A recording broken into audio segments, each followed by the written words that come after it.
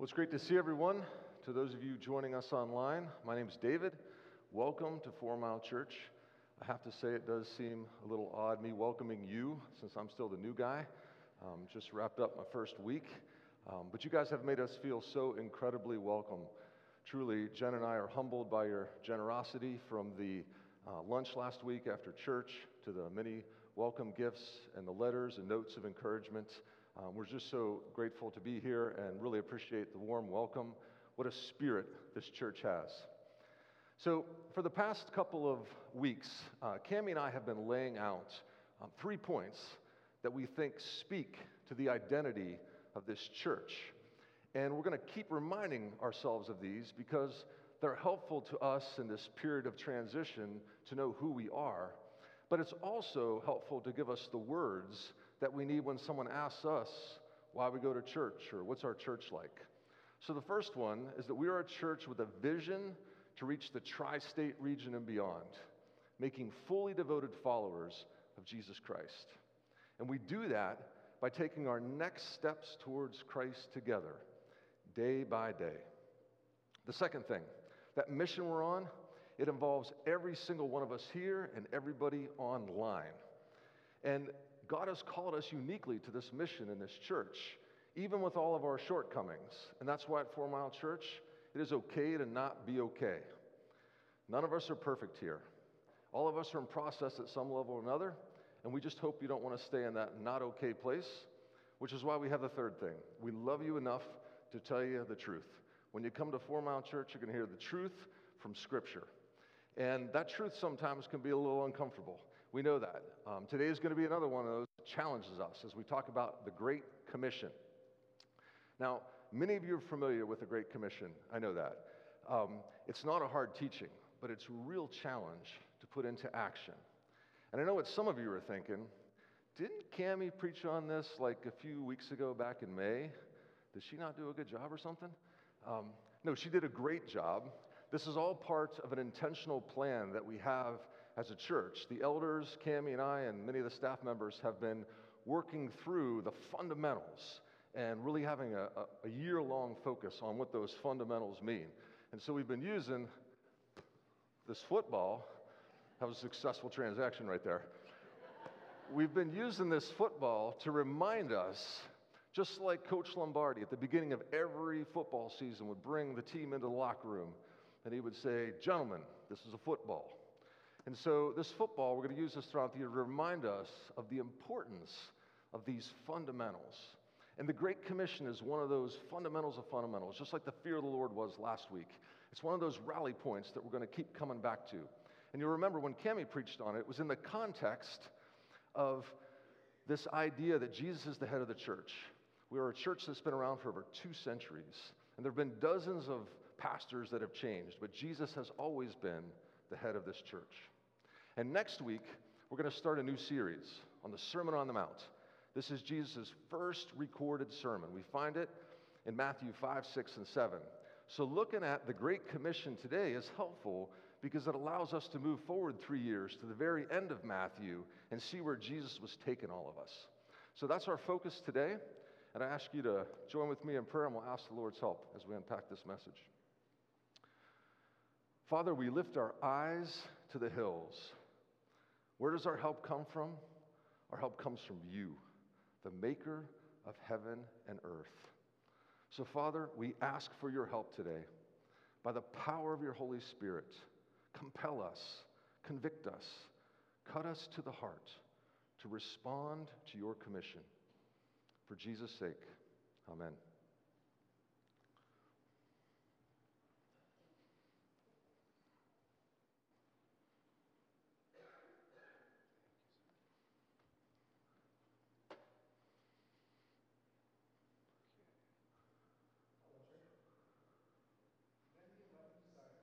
Went to Galilee, to the mountains where Jesus had told them to go. When they saw him, they worshipped him, but some doubted. Then Jesus came to them and said, "All authority in heaven and on earth has been given to me. Therefore go and make disciples of all nations, baptizing them in the name of the Father, and of the Son, and of the Holy Spirit, teaching them to obey everything that I have commanded you. and surely I am with you always to the very end of the age. Amen. So Ryan, thanks for reading for us today. I know what some of you are thinking. Ryan caught the football last week. That means if I catch the football this week, they're going to make me come up here and read Scripture. So that was just a coincidence, by the way.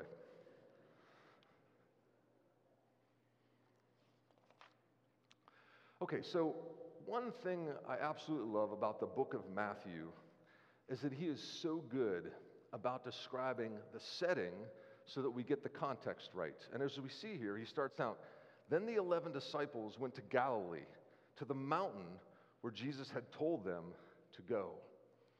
Now think about this. This is a really big moment. This is like the apex of history. Jesus has just risen from the dead. He's defeated sin, just as the prophets had foretold, and now the resurrected King Jesus meets his disciples at a mountain in Galilee to commission them before he goes to reign in heaven. This is monumental. So much prophecy, so many of God's promises, his covenantal work happened on mountains. And that's why we prayed to lift our eyes to the hills today. It's helpful to note the location of the Great Commission. It's in the mountains of Galilee. You'll see up here on the map, there's a black square. That's where Jerusalem is. That should be familiar to many of you.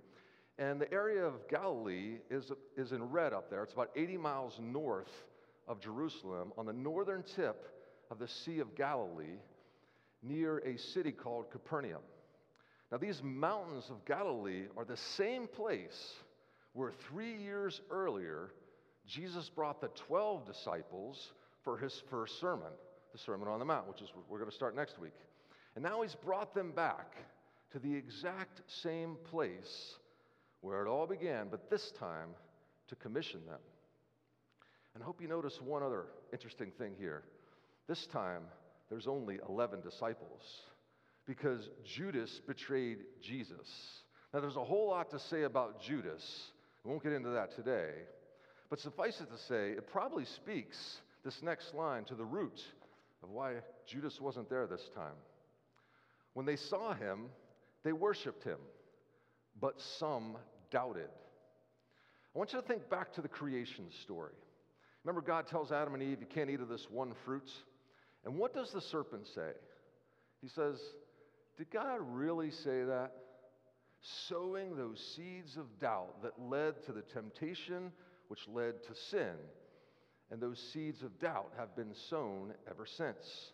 That's why this is such a powerful line, because it speaks to our condition too. We're here today, if you look around, to worship God. And we got off to a good start this morning. But if we're honest, many of us have some doubts in our hearts. The word used for worship in this particular setting suggests that the disciples probably knelt before the king as soon as they saw him as a sign of reverence, which means they had a healthy fear of the Lord, and hopefully we do too. And yet their hearts weren't 100% in it. Some people doubted. Now, Eugene Peterson translates this in the Message so nicely. He says, some, though, held back, not sure about worship, about risking themselves totally. Is that us? Are we unsure about the risks? Sure, we'll sing along, but not too loudly. We'll pray, but not too boldly. We might even dare to slip our hand up during a worship service, but are we willing to risk ourselves totally? I mean, actually making our lives a reflection of the scripture that we read, of the sermons that we hear, and of the songs that we sing. Living like that Acts 2 church that Cammie's been preaching about, where we meet other people's needs, even if that means denying ourselves. Pointing everyone we meet to Jesus. Because I'll tell you, man, that's risky. People are going to start cutting you out of things. They're going to think you're a nut job. And you know why? It's because they doubt too. But if it makes us feel any better, The disciples, they witnessed the resurrection and the crucifixion. They saw those miracles. They listened firsthand to Jesus' teaching. They were even there at the Sermon on the Mount when Jesus laid out how his kingdom operates and how it requires fully devoted followers, and yet they still doubted too. And that's why Jesus addresses this doubt in no uncertain terms. So if you ever doubt, I want you to pay attention to this next line. Then Jesus came to them and said, "All authority in heaven and on earth has been given to me." So first, let's not miss the fact that Jesus went to them. He initiated the encounter. He comes to us too. He's always the first mover. And he starts by taking this whole doubt thing head on, because they must have faith and believe in him. So it begins by proclaiming the expanse of his authority, and it's cosmic. This is that slide we had some troubles with last week. I think we got it fixed now. It helps us appreciate God's sovereignty and his goodness, how he is all-present, all-powerful, and all-knowing, how he is the creator and sustainer of the universe, how he is the very definition of love. He's perfectly holy. He is the author of truth. And in addition to this cosmic thing he created humans. So that stuff inside of us, like joy and humor and courage, he created all of that stuff too. So Jesus has authority from the one who designed the complexity of the universe and the complexity of our humanity. So do you see how important this authority thing is? That's why we're going to keep coming back to it. Because it's the key to battling doubt that's likely to arise whenever we receive our commission. Now, to understand how authority links to commission, let's start by looking at it this way. I don't know if most of you know this or not, but Tyler is a stickler for speed limits. Never speeds. And it bothers him so much that he's thought about even putting a little speed trap right out here on Tuska Road to catch the people like Cammie who love to speed. And could you imagine if Tyler pulled you over, what you would say? If he told you, hey, you need to slow down, I'm giving you a citation.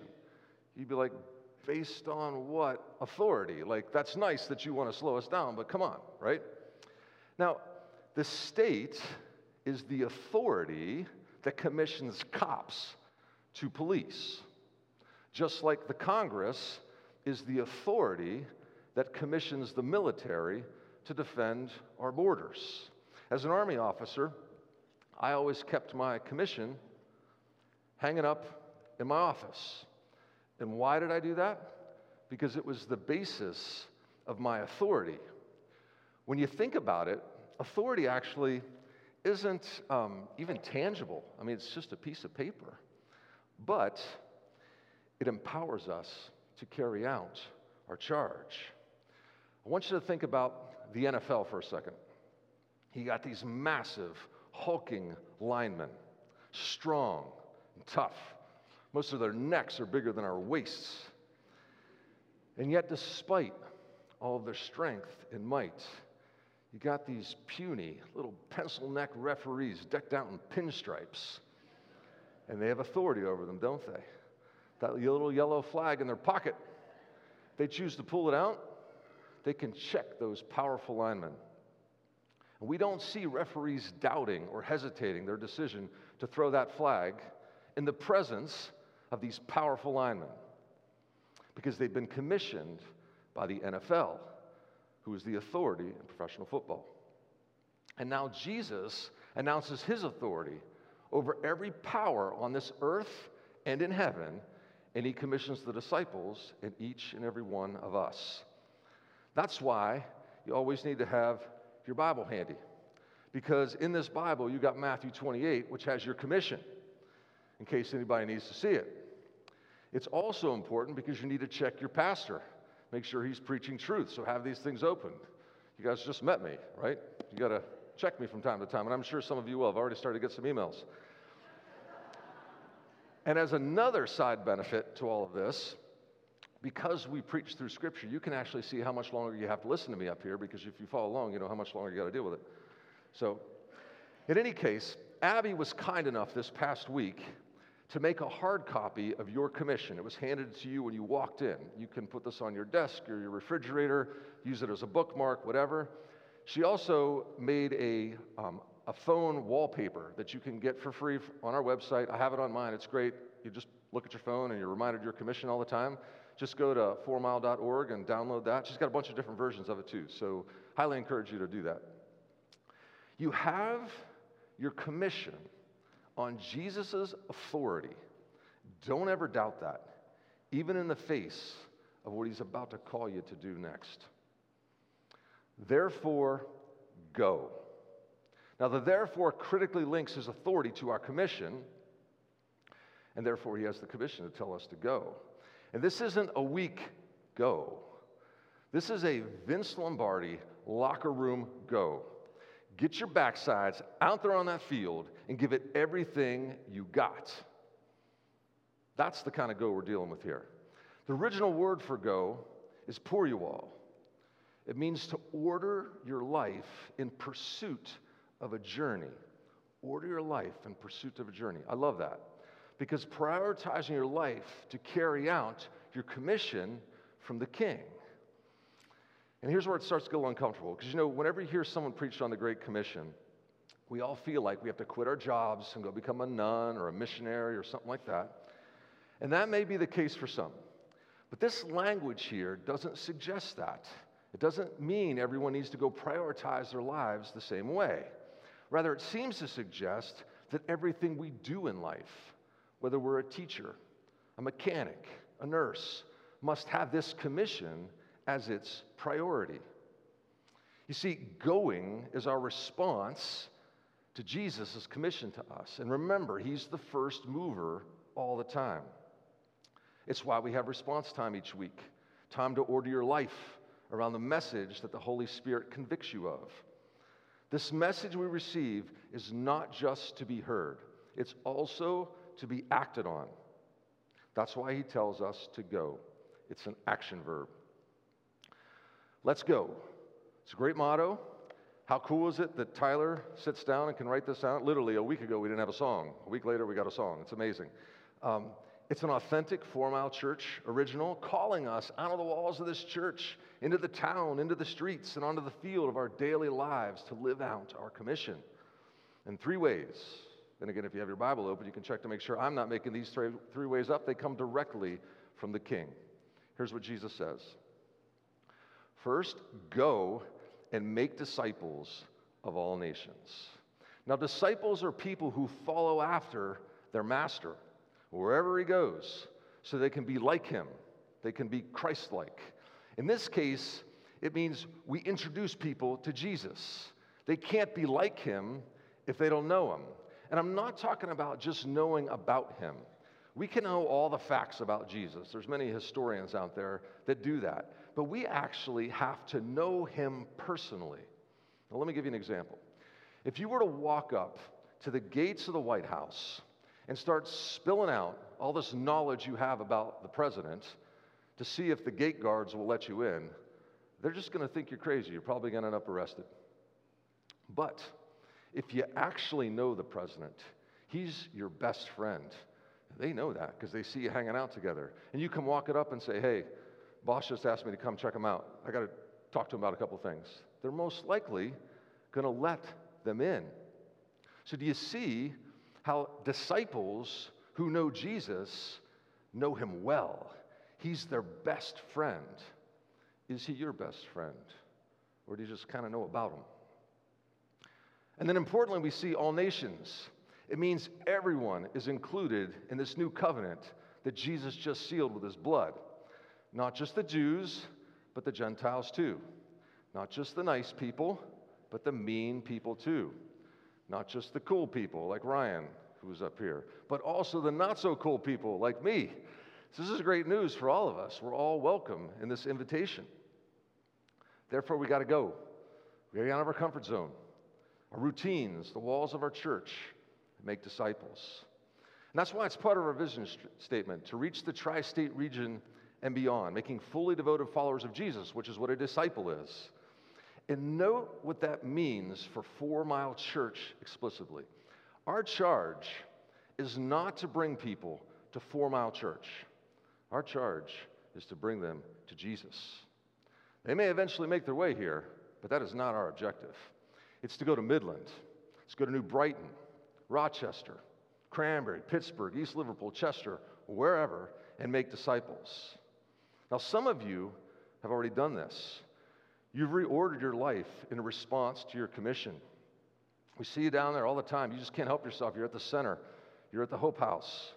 Saw you at the prayer walk, serving the schools this weekend. And that's exactly the spirit I mentioned earlier about 4 Mile Church. So this isn't like a conviction thing where like we're not getting it as a church. Because I see this definitely the spirit in this church. But what if this church wasn't focused on ourselves anymore? We didn't care about it, but instead we just focused on the King and his kingdom. And that may mean that 4 Mile Church never grows beyond its current numbers. New people come, old people go, but we stay about the same. You're sitting there, and all of a sudden you look over here, and Mr. and Mrs. Smith, who have always been in the second row for the last 2 decades, they're not there one week. And you ask yourself, well, I wonder if they're not feeling well. And then you come back the next week, and they're still not there. And then by the 3rd week they're not there, you start to check up on them. And maybe Mr. Smith owns a dental clinic in town, so you drive by and you notice that it's closed up. And you start asking around, what happened to them? And they're like, well, they've taken up their cross, and they followed Jesus to West Virginia. And they're down there doing dental work for people for free. And they're gone, and they're not there anymore. And then all of a sudden, a week later, 2 more people sit down. And they're like, where'd they come from? Well, I don't know, they were hanging out with the Joneses down on some prayer walk, and they ended up coming to church to get baptized. So do you see how we may actually never grow? And that really doesn't matter. All that matters is that the kingdom grows. That's our vision.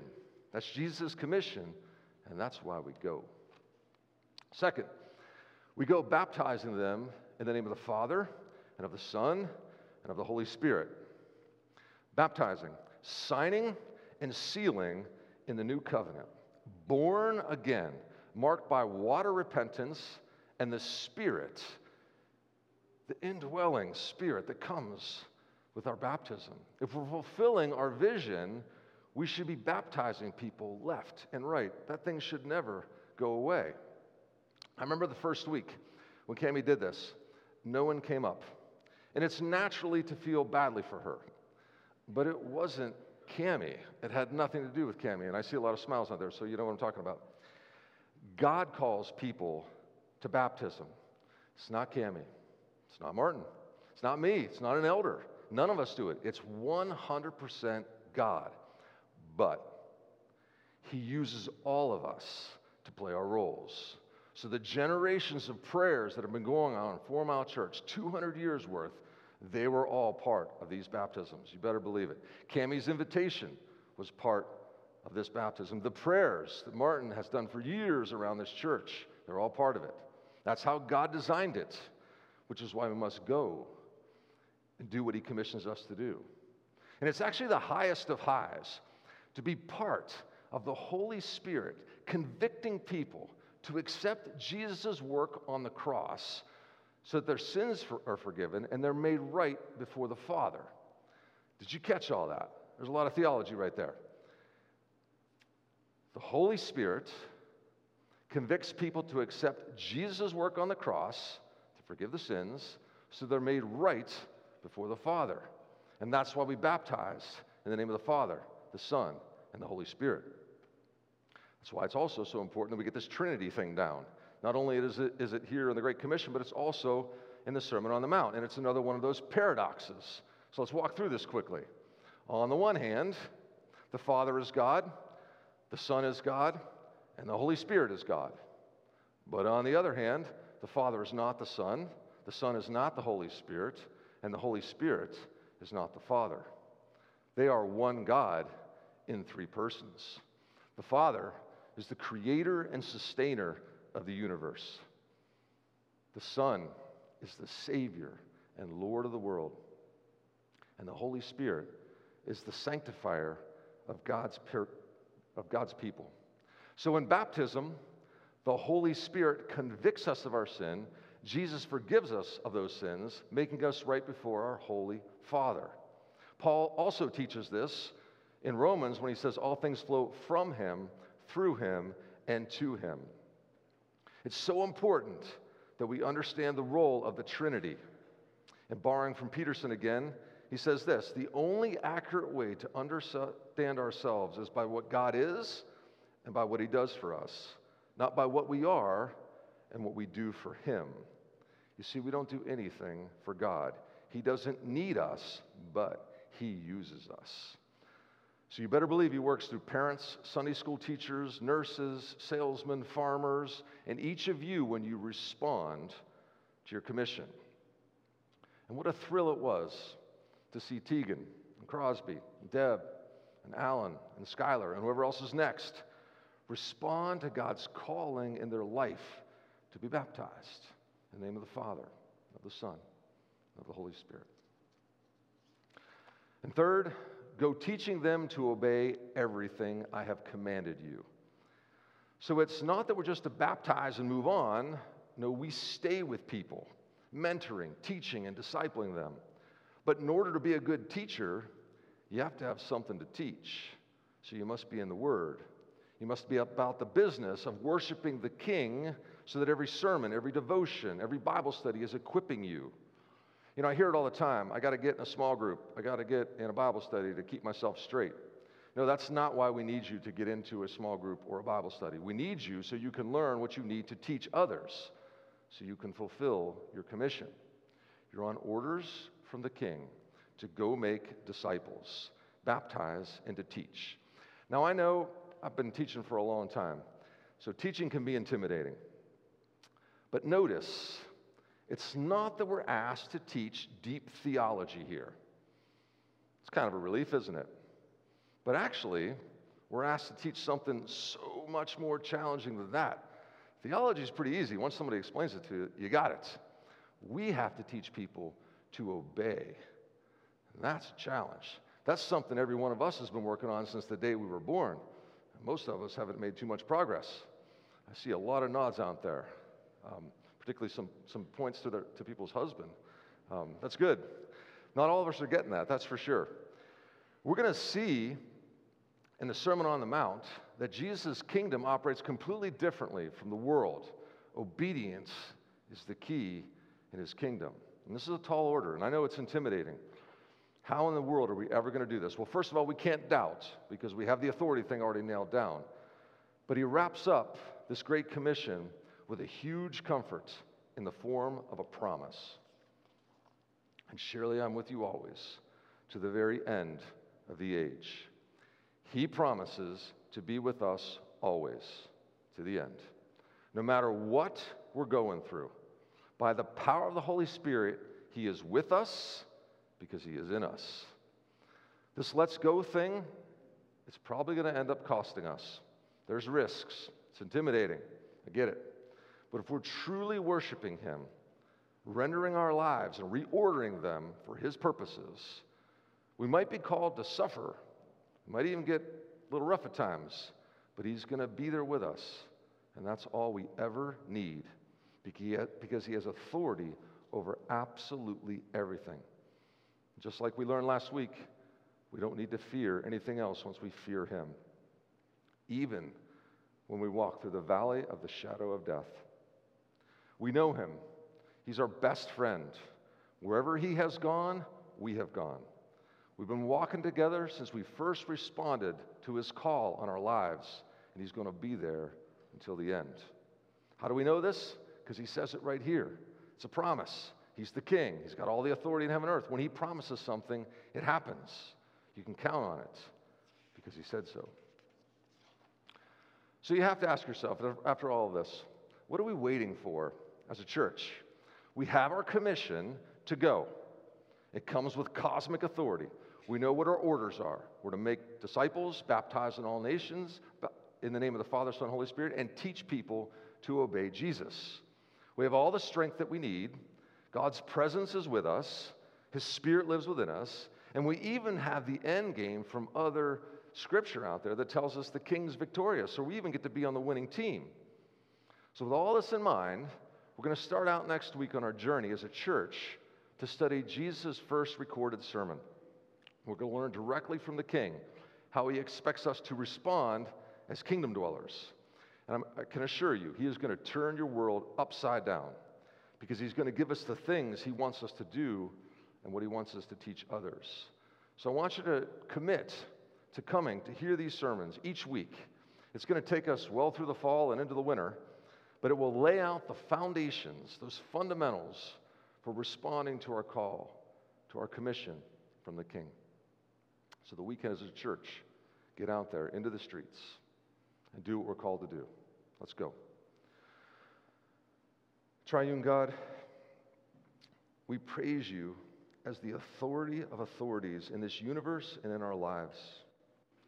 Would you pour out your Spirit on us, convicting us of our sin, washing us by Christ's blood, so that we might be holy in your sight. Use us as you see fit, calling us deeper and deeper into the waters of faith, trusting in you and responding to our commission to go and make disciples, to baptize in the name of the Father, Son, and Holy Spirit, and to teach obedience to the truth of your word. We ask all of this and whatever else you see that we need. In Jesus' name, amen. So for response time today, we'd like to encourage you to spend some time with your commission. You have the card in front of you that has your commission on it. And if you flip it over, you'll find 12 areas that we as church leaders and elders have been praying through for months. We've kind of gone through Scripture and looked at what are those things Scripture tells us are necessary for a church. And we've started to bin those into these 12 areas. And they involve things like your talents or your gifts or characteristics of the church. So you're going to hear a whole lot more on that in the future. But for the next 2 minutes or so, if you just take a little time, kind of pray through that, see how the Holy Spirit's convicting it in you. Maybe you are one of those people that wants to get involved in the prayer side of things, and so you're going to commit to being part of the prayer walk ministry. Or maybe you just notice through some of the prayer chains that are out there that there's a tremendous need for people who are dealing with health issues and disease and other things, and you just want to step up and serve them. So whatever it may be, just take the next few minutes, kind of pray through that, and see how the Holy Spirit convicts your heart to respond.